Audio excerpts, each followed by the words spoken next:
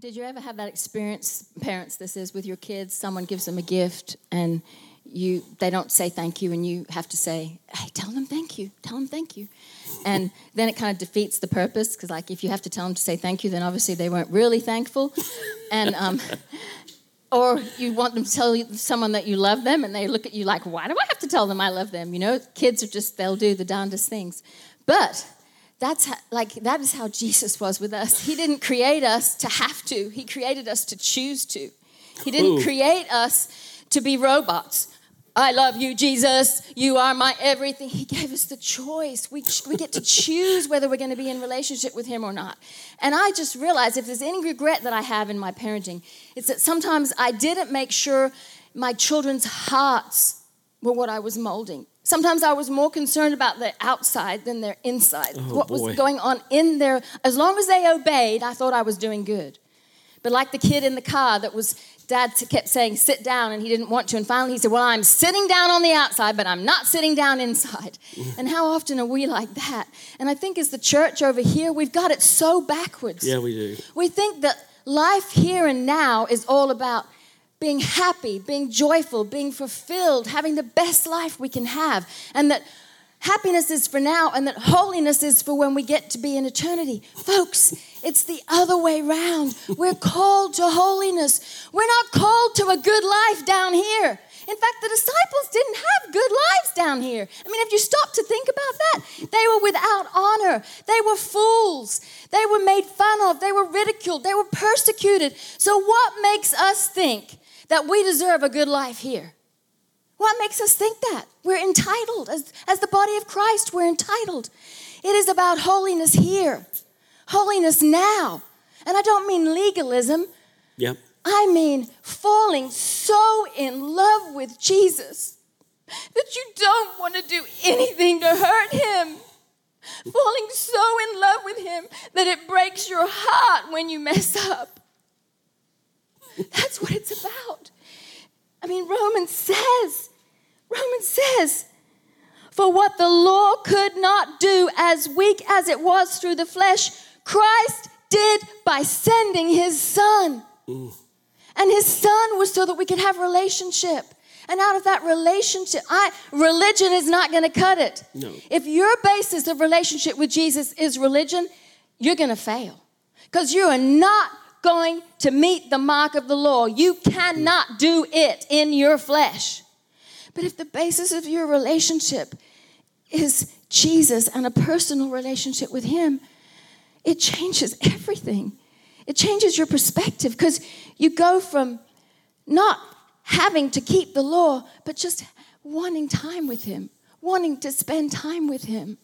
So I want to encourage us, church, that when we sing that song, holy, holy, holy, holy is the Lord. He is so holy.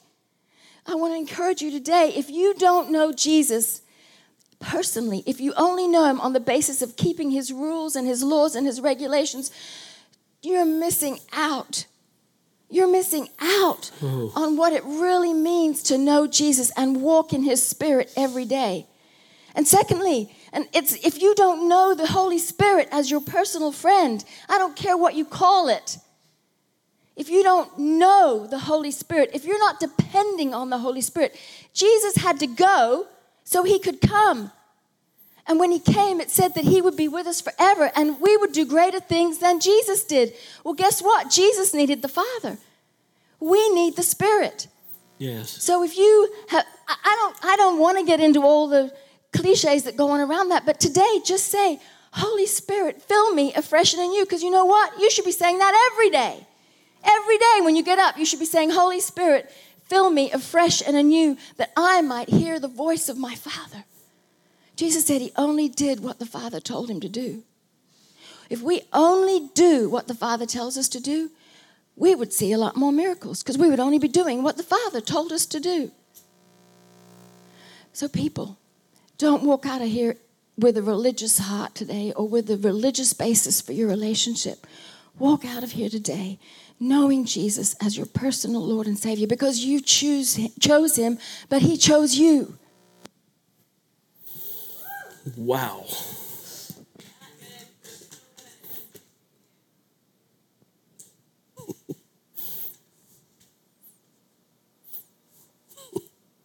I'm not sure I want to say anything. But sorry, I am.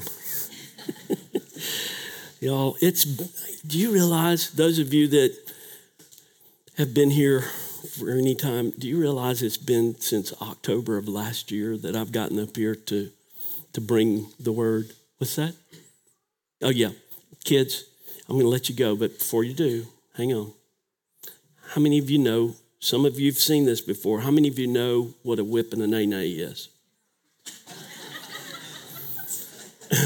Okay? They're not old enough? Well, they will get this one, right? When, oh no, that's funny. You should have seen the dance at Hannah and Jesse's wedding, right? So when I'm describing baptism, I do this. Can you see the cross in baptism? Here you got the water. See the water? And you're standing in the water. And baptism, which Jesus did, and what we're supposed to do, baptism is a picture of the cross. Okay? It's a picture of the cross. In the water, we are buried with him in baptism and raised to walk in newness of life. Now, if you want to see what the gospel message is, look at 1 Corinthians chapter 15. 1 Corinthians chapter 15, verses 1 through 8. And basically, I'll sum it up so that we can let the children go out. It's as simple as ABC, backwards. This is the gospel message that Jesus was crucified, buried, and arose. Crucified, buried, and arose. Now, I was trying to do this before group, and one of our high school youth came to me one time. We were at a conference. They said, "Don't do that." I said, "Why not?" And they said, "Because we got a whip and a nay-nay." And they got up, they said, "Well, I don't even know what that is." And they did it. Said, Jesus, crucified, buried, arose. Hey. Crucified, buried, and arose. Right? That's the gospel message. And I'm pretty consumed with the cross these days. I don't know about you. Some would say that I'm obsessed with it. Oh, man.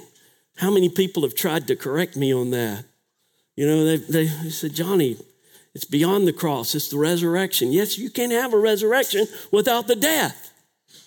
And we pass over it so glibly sometimes. And the Lord is wanting to bring that to mind. Crucified, buried, and arose. Kids, y'all remember that as you go to your time together. And adults, we will stay in here and see what the Lord has to say to us about the cross. About the cross. Bless you, kids.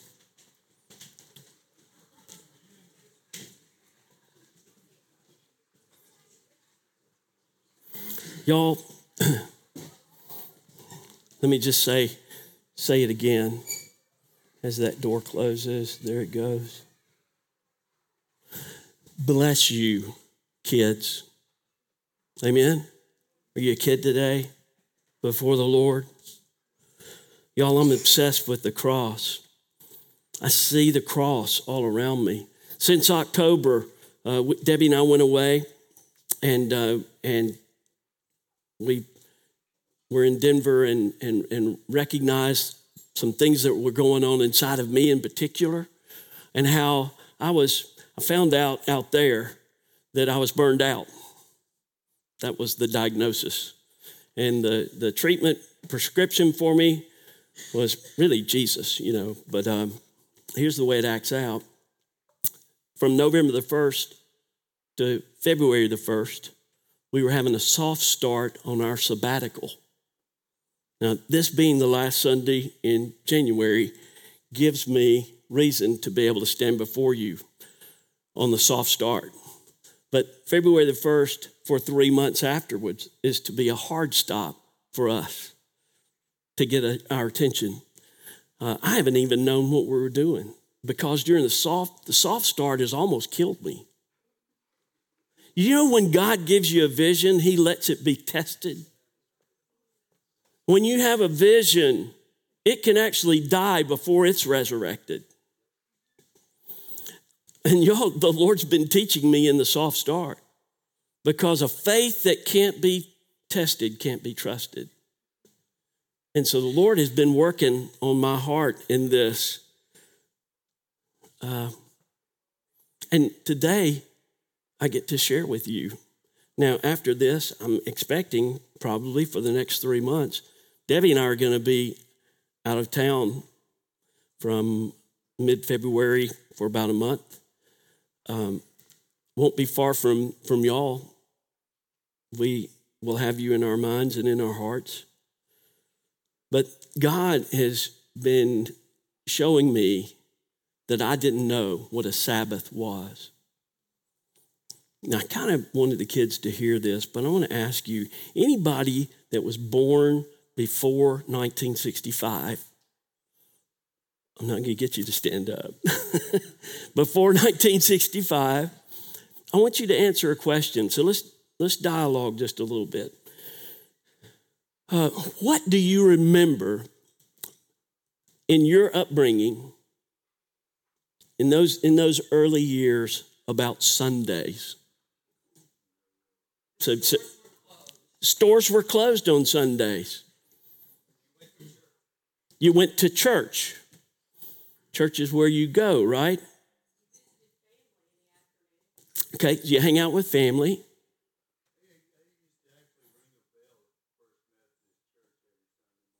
They did, didn't they? Calling people to worship, and chimes at First Baptist.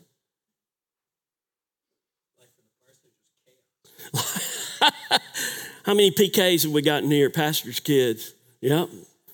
Y'all know how to kill a Sunday, don't you? Just work that thing over.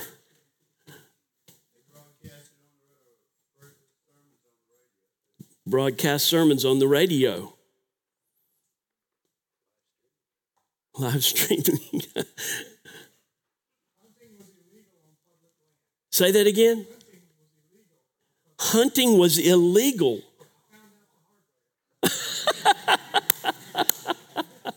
Illegal on public land. Well, what about fishing? That's right.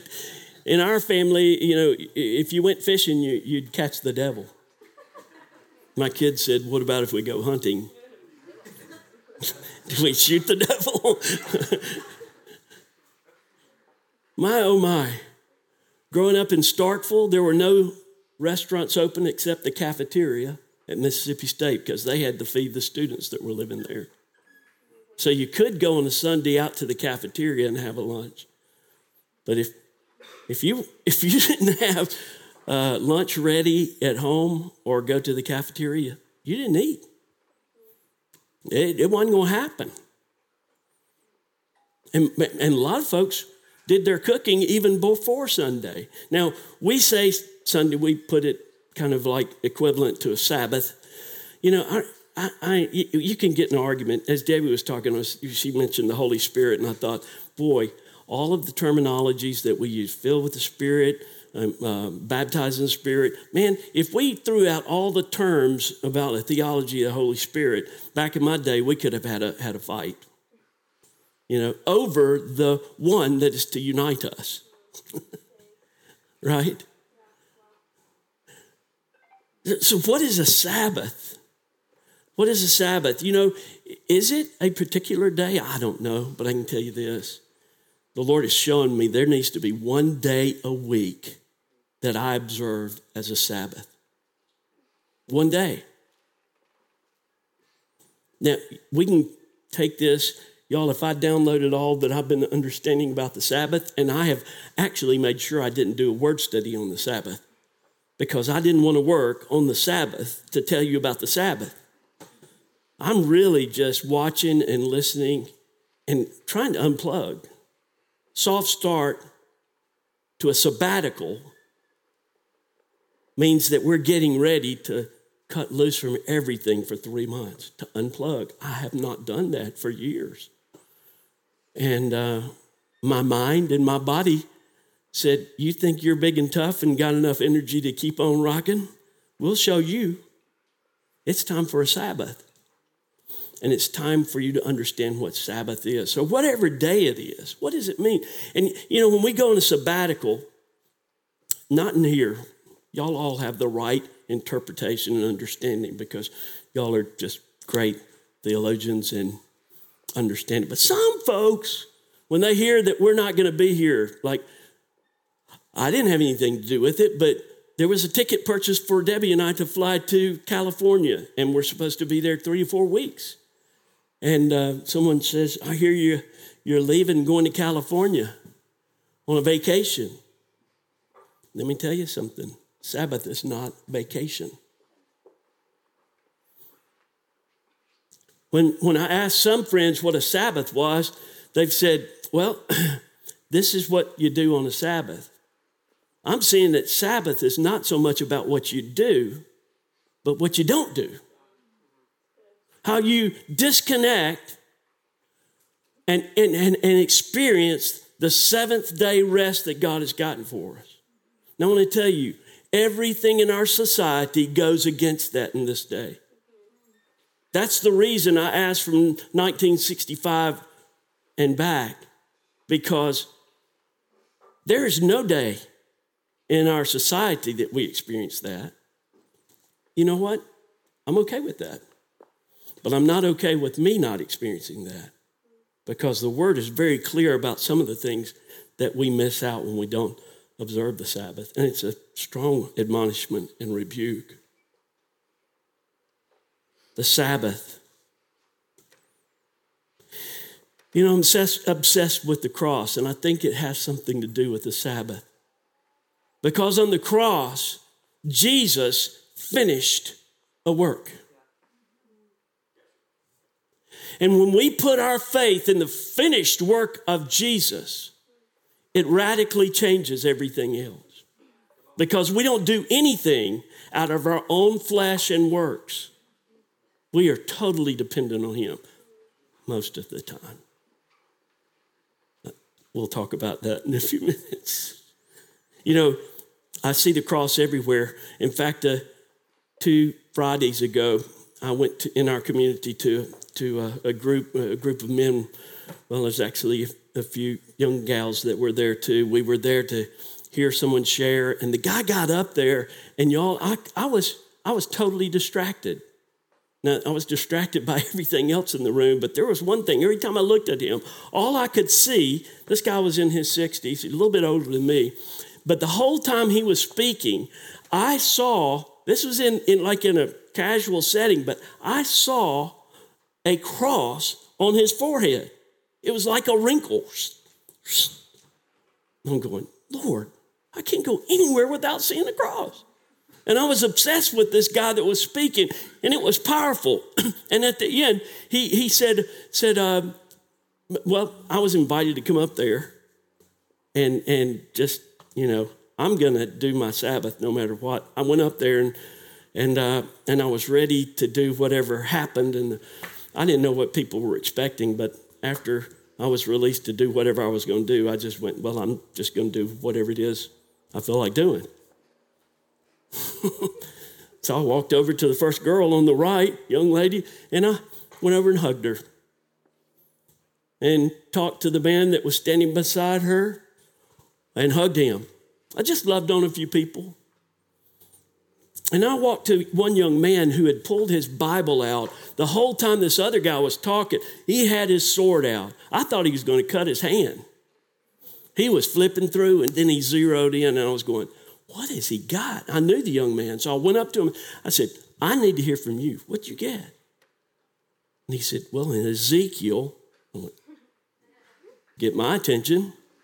I hadn't preached on Ezekiel until 2018, and we went through the whole book of it.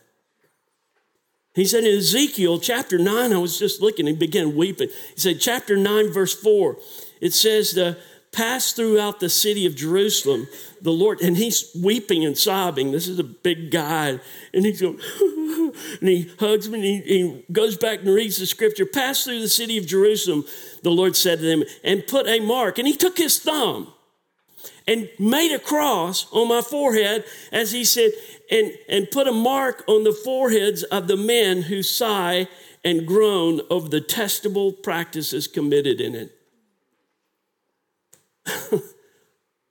I'm sitting there going, what?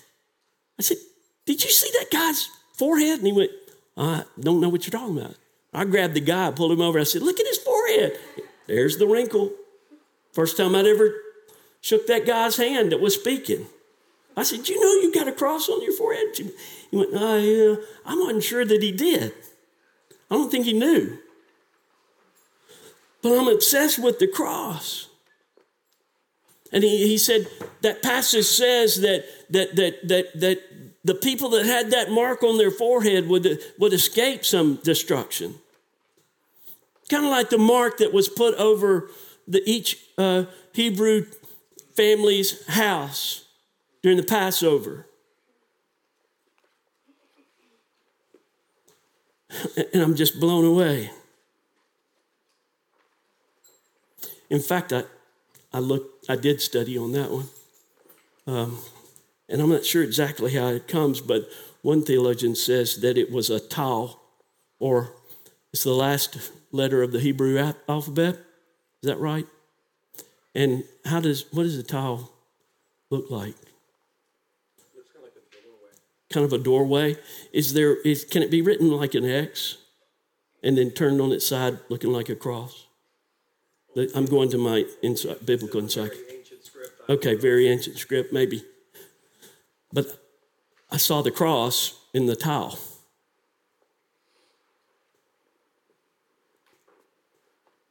Y'all, have you considered the 7 last words of Christ, of Jesus? Let's just look at that, the 7 last words.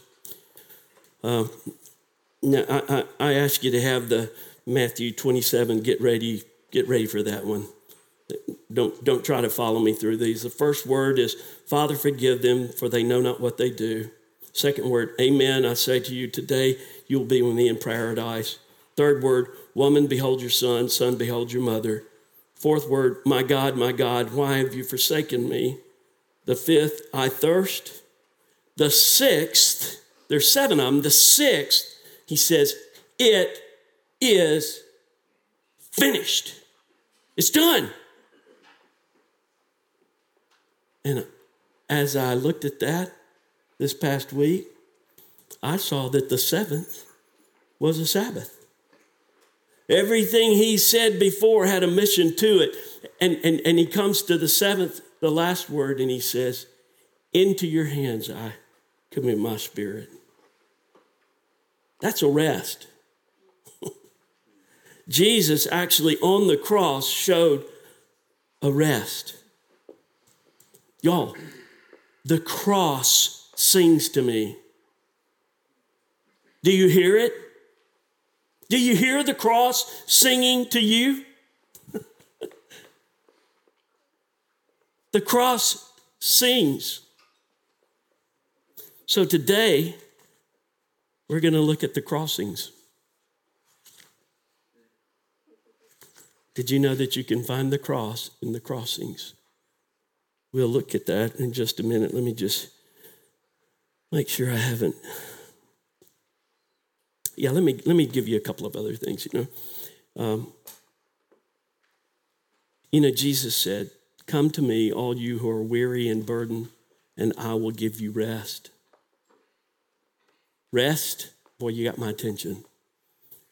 All of you, take up my yoke and learn from me, because I am gentle and humble in heart, and you will find rest for your souls. Suke, soul, it means breath. The soul is a direct aftermath of God breathing, blowing his gift of life into a person, making them an ensouled being. There's the breath that sometimes we have.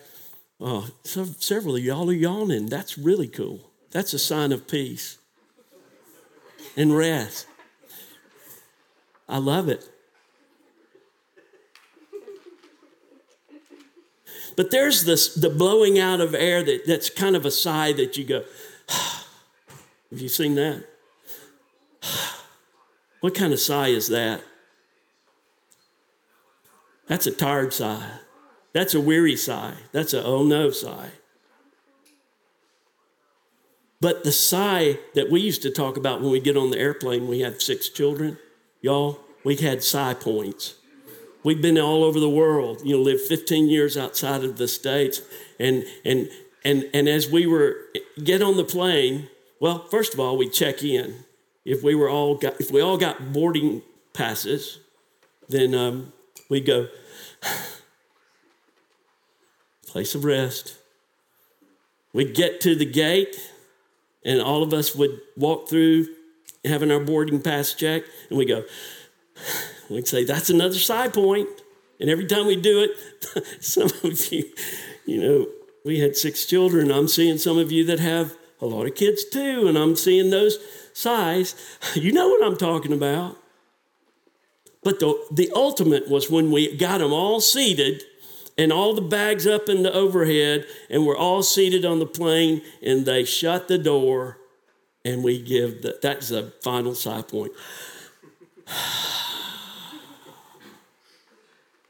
Breath. You will find rest unto your very breath. The life that's in you. Sit with a counselor, tell them a struggle, and they'll say, take a breath.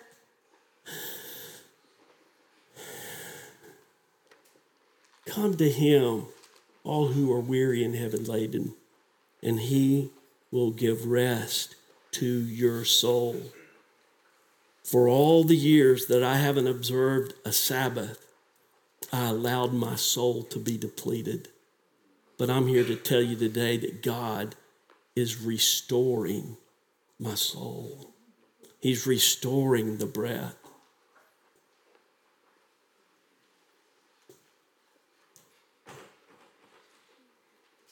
Some say when you go on this hard stop sabbatical, the 3 months that you're heading out on, I hope you really get some rest.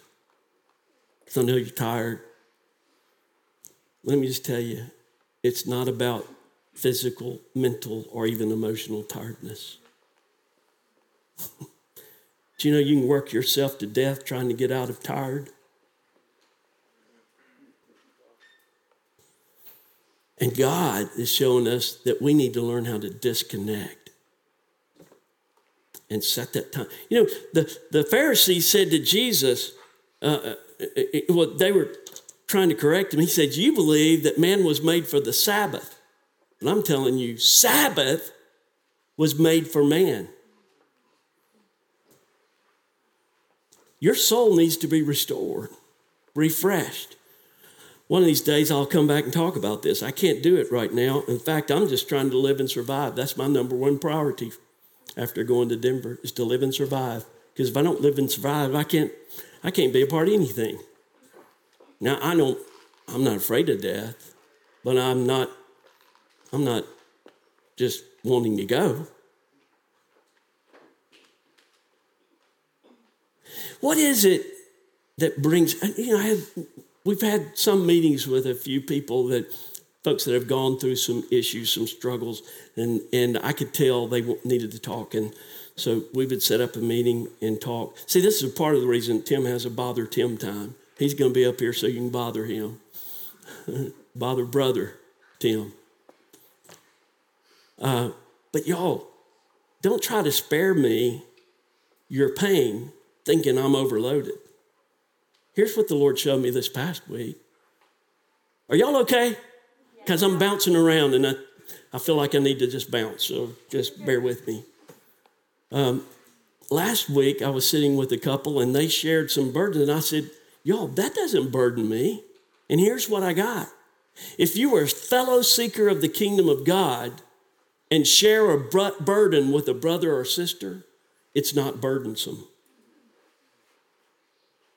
Here's why.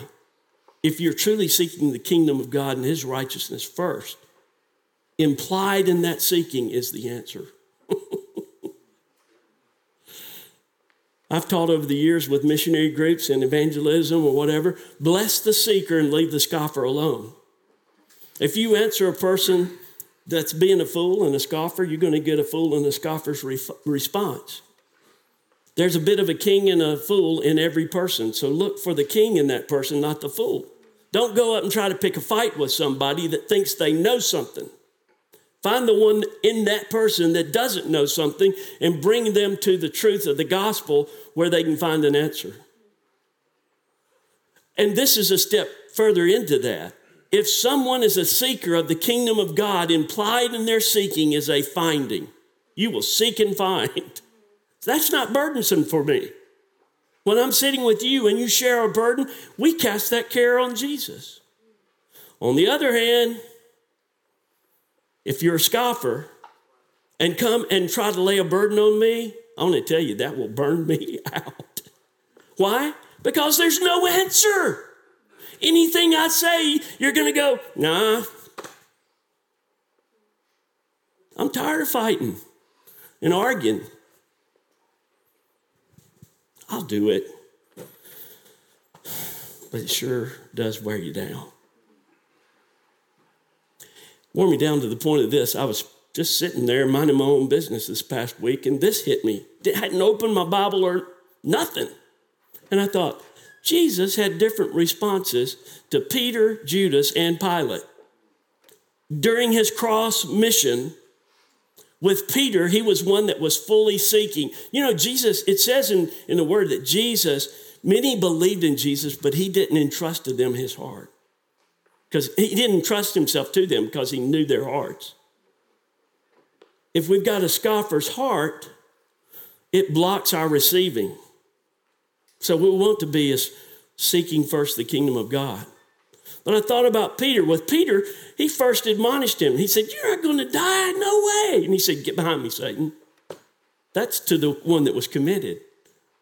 In fact, God says that he chastises his children because he loves them. He speaks directly. To Judas, he sent Judas on his mission. He said, "Go do what you got to do. Basically, what you've set in your heart to do, go and do it." And then he gave him a piece of bread. He dipped the bread and gave it to him. Generosity. And when it comes to Pilate said, this is neither seek or scoffer thing. Pilate was about power. And he said to Jesus, before him, he's just quiet. You know, sometimes the best thing we can do is just be quiet and wait and see till you see the seeker come up. Just sit there. Somebody's talking, chewing you out. Do you realize when the enemy gets a glimpse of the plans that God has for us? And I don't think he's all-knowing, but when the enemy does, he comes with a vicious attack. So if God's got something for you, get ready. Get your hard hats on.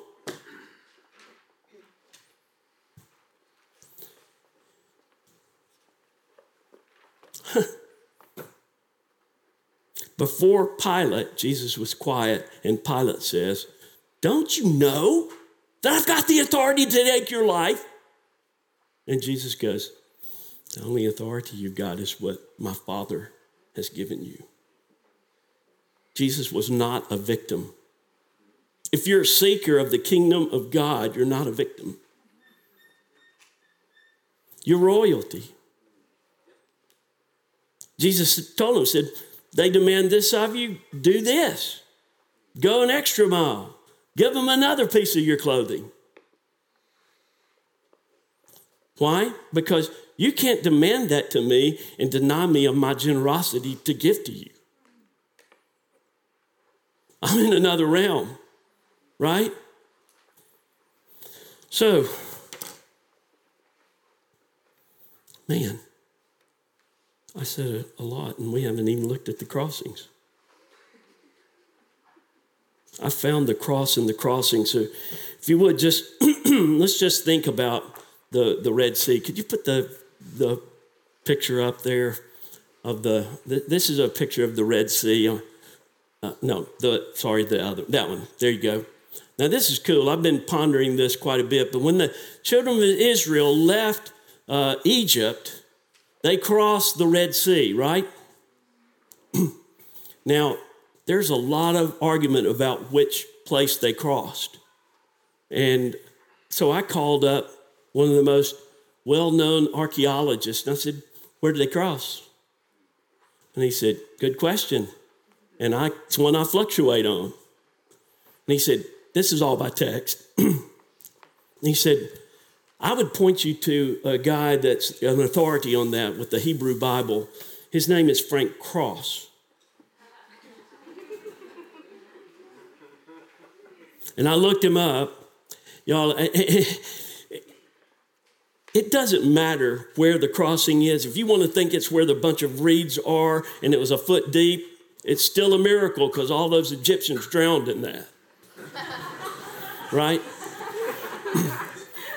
And if you're trying to do it to say, explain it away as some kind of natural something, well, that's incredible that it was a natural something that happened to happen when 2 million Hebrew children were trying to cross over and had the Egyptians behind them.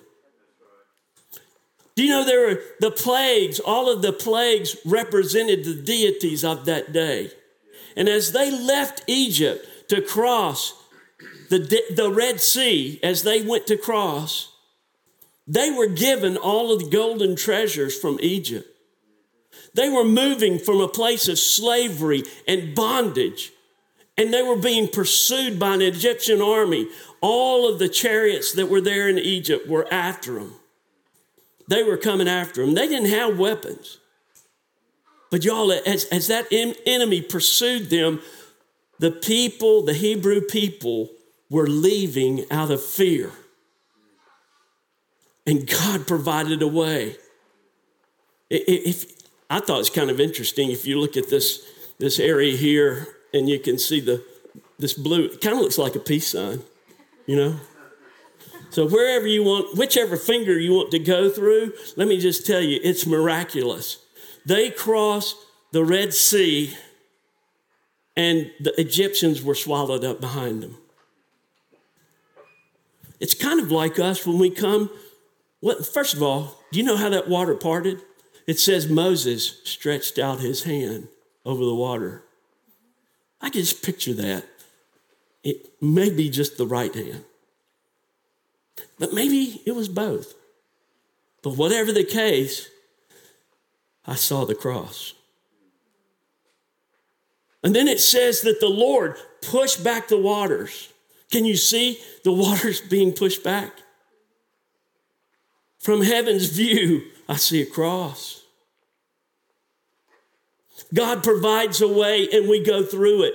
When we go to the cross, we are set free from slavery and bondage. And God's intention is for us to be on a journey that's just taken off. But the Israelite children, as they crossed, they stayed in the desert, in the wilderness. It should have been just days, but because of their unbelief, they were there for 40 years, long enough for a whole generation to be killed off, to die. They're in the wilderness. They go to Mount Sinai and they hear Moses. They see God moving Moses, and Moses hears from the Lord and comes up with the 10 Commandments. And now they know. You realize there were no 10 Commandments before that. So now they got the law. And they put that into an ark along with Aaron's rod and a jar of manna from the wilderness. And they carried that ark wherever they went. It was a symbol of God's presence. But the second crossing is the river Jordan. Jordan means going down. And you go down into the Jordan. Back in that day, it was much wider. You've seen pictures of it today. A lot of the irrigation has pulled things away. It's a smaller place, but it was big. And it says that in this situation, Joshua steps up. God told him, said, get the ark, let the priests that are carrying it step into the water and watch what happens. Well, all of a sudden, this is the Jordan River, so it's flowing one way. With this one, It says the angel of the Lord pushed that water up north, and they walked across on dry ground. Can you imagine this? He said, take the ark, stand in the middle of the Jordan, and wait until everybody's crossed. 2 million of them.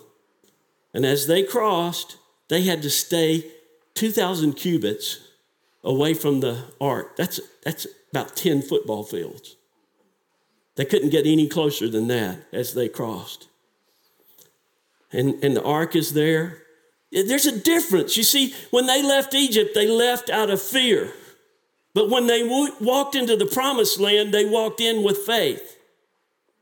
So they were running from something, and then they were going into something. And as they cross over, I again saw the cross from heaven. Do you know how far that water was pushed back? See, this was a judgment on the flesh. It was a judgment on the Egyptians. They were leaving something behind. They took 12 stones from the middle of that river and put them up on the other side near Gilgal, I think. But they also took 12 stones and put it right in the middle of the Jordan. And Joshua says, and they're there till this day. And I think they still are. But there was a judgment on the flesh that the law would bring. So we're moving out of slavery to Egyptians into the slavery to the law of sin and death, moving into the promised land. Now Jesus, when he was baptized, went to that same Jordan.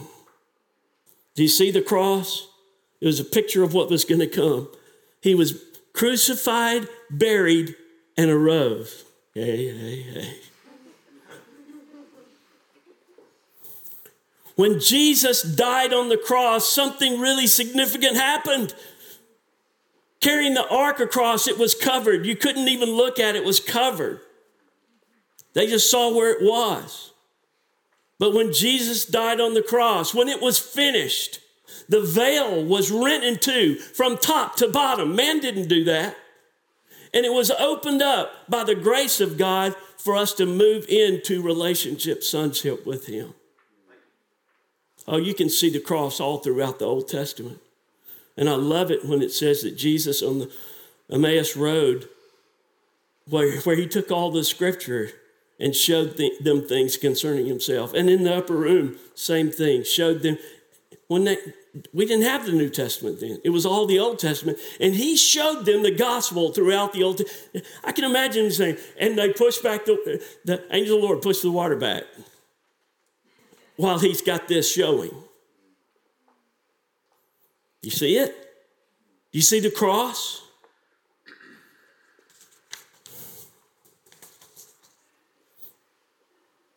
I woke up this morning worried. Worry happens when our faith is not strong. But I woke up worried because I thought of something that somebody told me, and I was thinking, man, this is not going to work out the way I was hoping it was going to, and it's going to affect somebody here and this person there, and I just was worried. And I got a little devotional. People send me devotions. Sometimes I read them. And this one I read this morning. After waking up and worrying a little bit, this is what the devotion says. Today's, worship me only. Whatever occupies your mind the most becomes your God. Worries, if indulged, develop into idols. Anxiety gains a life of its own. Parasitically infesting your mind, break free from this bondage by affirming your trust in me and refreshing yourself in my presence. Y'all, that's a Sabbath. What goes on in your mind is invisible, undetectable to other people, but I read your thoughts continually, searching for the evidence of trust in me. I rejoice when your mind turns towards me. Guard your thoughts diligently. Good thought choices will keep you close to me. And listen to this verse, Psalm 112:7. He will have no fear of bad news. His heart is steadfast, trusting in the Lord. That's Sabbath. Not only do we come into a relationship of rest with the Lord, but he takes us on a journey of rest with him. And I got another from a city leader this morning. One of our city leaders sent me a little devotional, seed of encouragement. Unhappy people like to inject their negative vibes into the atmosphere in an attempt to infiltrate your place of peace and joy with their misery and strife. Anybody bumped into that recently? That might be a scoffer. But when we have tapped into the joy of the Lord, which is our strength, we come to realize that we don't have to allow what's happening around us to get inside of us and control how we feel. We have a choice in what we allow ourselves to receive and what we reject. When we detect mess coming our way, we can stop it in its track and just smile and politely say, "No, thank you. I'm not falling for that mess today."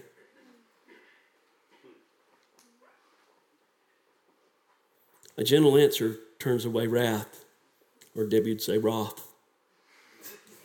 Submit yourselves then to God, resist the devil, and he will flee from you.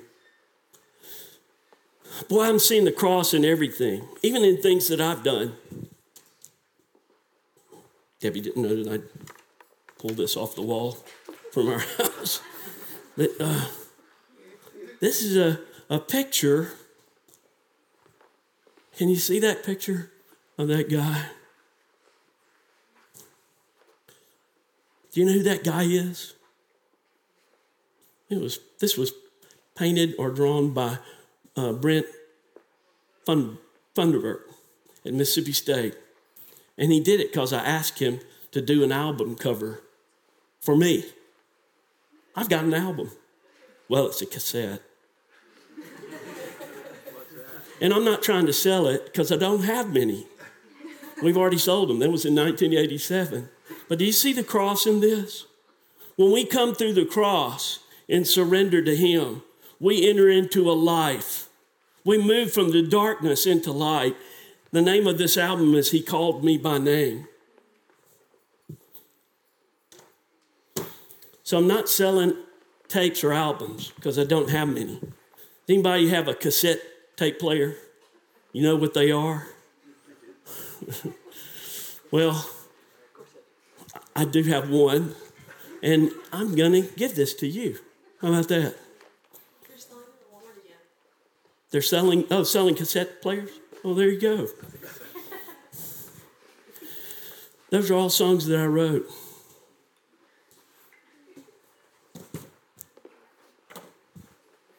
I need to do this because I felt this morning while I was speaking, well, he's not here.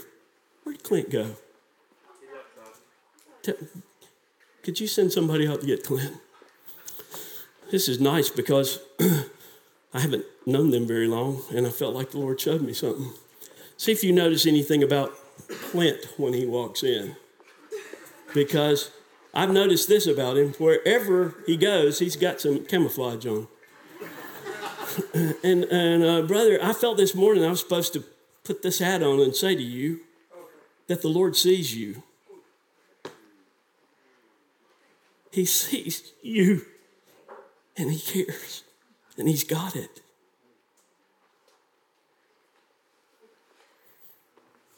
Elders. I got one for you two back after this. I knew that. That was going to happen anyway, probably. Elders, where are you? The elders here at New Horizons, you've been recognized as an elder. I want you to stand up. Yeah, I know. Sorry. Some are not here. If you're watching by Facebook Live or YouTube Live, whatever, I just want to say back in the back, look, God's got this. He's got you.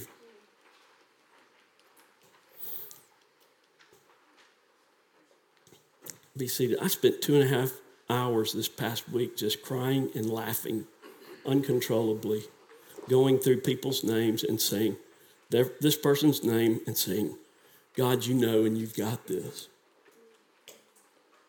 Now, I'm hoping that by what I said to Clint and what I've said to the elders, that everybody gets something from this. God knows, and he's got it. You see, it's not just a one day a week. The truth is, when we come into the cross, into relationship, into sonship with the King of Kings and the Lord of Lords, when we move into that, we move into a lifetime of rest.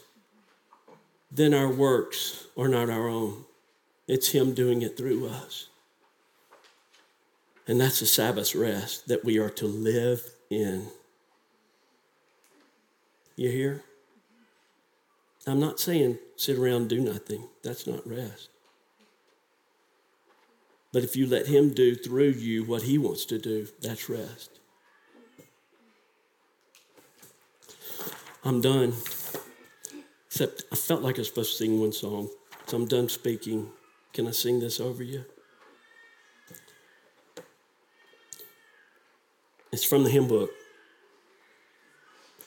And this one is 144. Not the one I used to have, but there you go. Drink this in. When I survey the wondrous cross on which the Prince of Glory died, my richest gain I count but loss, and pour contempt on all my pride. Forbid it, Lord, that I should boast, save in the death of Christ my God. All the vain things that charm me most, I sacrifice them to his blood. See from his head, his hands, his feet, sorrow and love flow mingled down. Did e'er such love and sorrow meet, or thorns compose so rich a crown? Were the whole realm of nature mine, that were a present far too small. Love so amazing, so divine, demands my life, my soul, my all. Oh, Jesus, when we see the cross and think of your love for us, we say, you have our lives. We say yes to you. We yield to you. Thank you, Lord, for your grace. Brothers and sisters, when you look at the cross and you see the curse that he took on himself of sin, remember this, that when they crossed the Jordan River, the angel of the Lord pushed the waters back all the way up to the city of Adam. And then it flows south. So from the beginning of Adam into the future, Jesus has taken the penalty of our sin on himself. When the enemy lies to you, saint, son and daughter of God, and tells you that you are guilty, say, thank you for reminding me. But because the guilt of our sin falls on the cross, don't you take it down. It can't be in both places. If you take the guilt on yourself, it's not on him.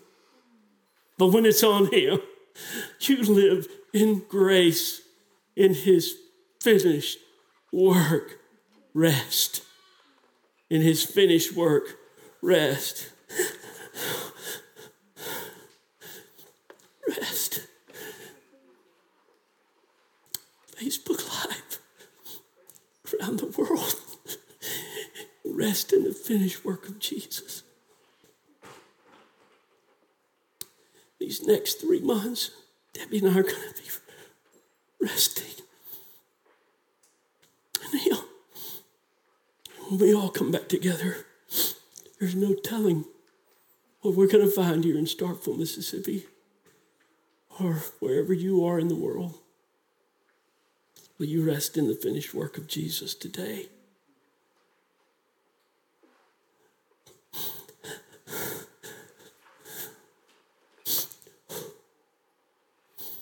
Oh. Rest.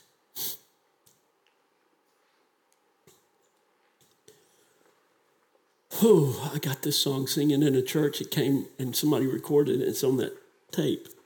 Rest, my little ones, rest.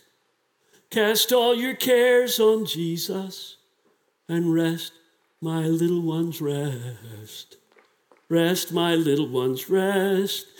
Come unto me, all ye that labor and that are heavy laden. Take up my yoke and learn of me, and rest, my little ones, rest. When we're resting in the finished work of Jesus, we will see so much more done for his kingdom and his glory. Thank you, Lord.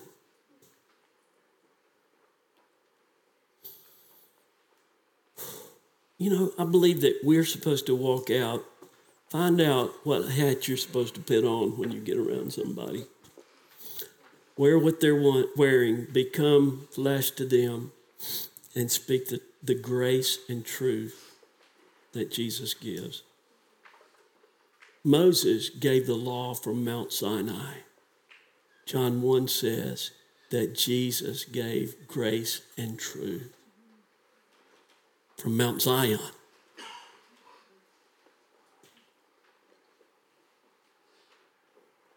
So that's the invitation today. The invitation is to read the sign when you go. That sign in the parking lot, read it.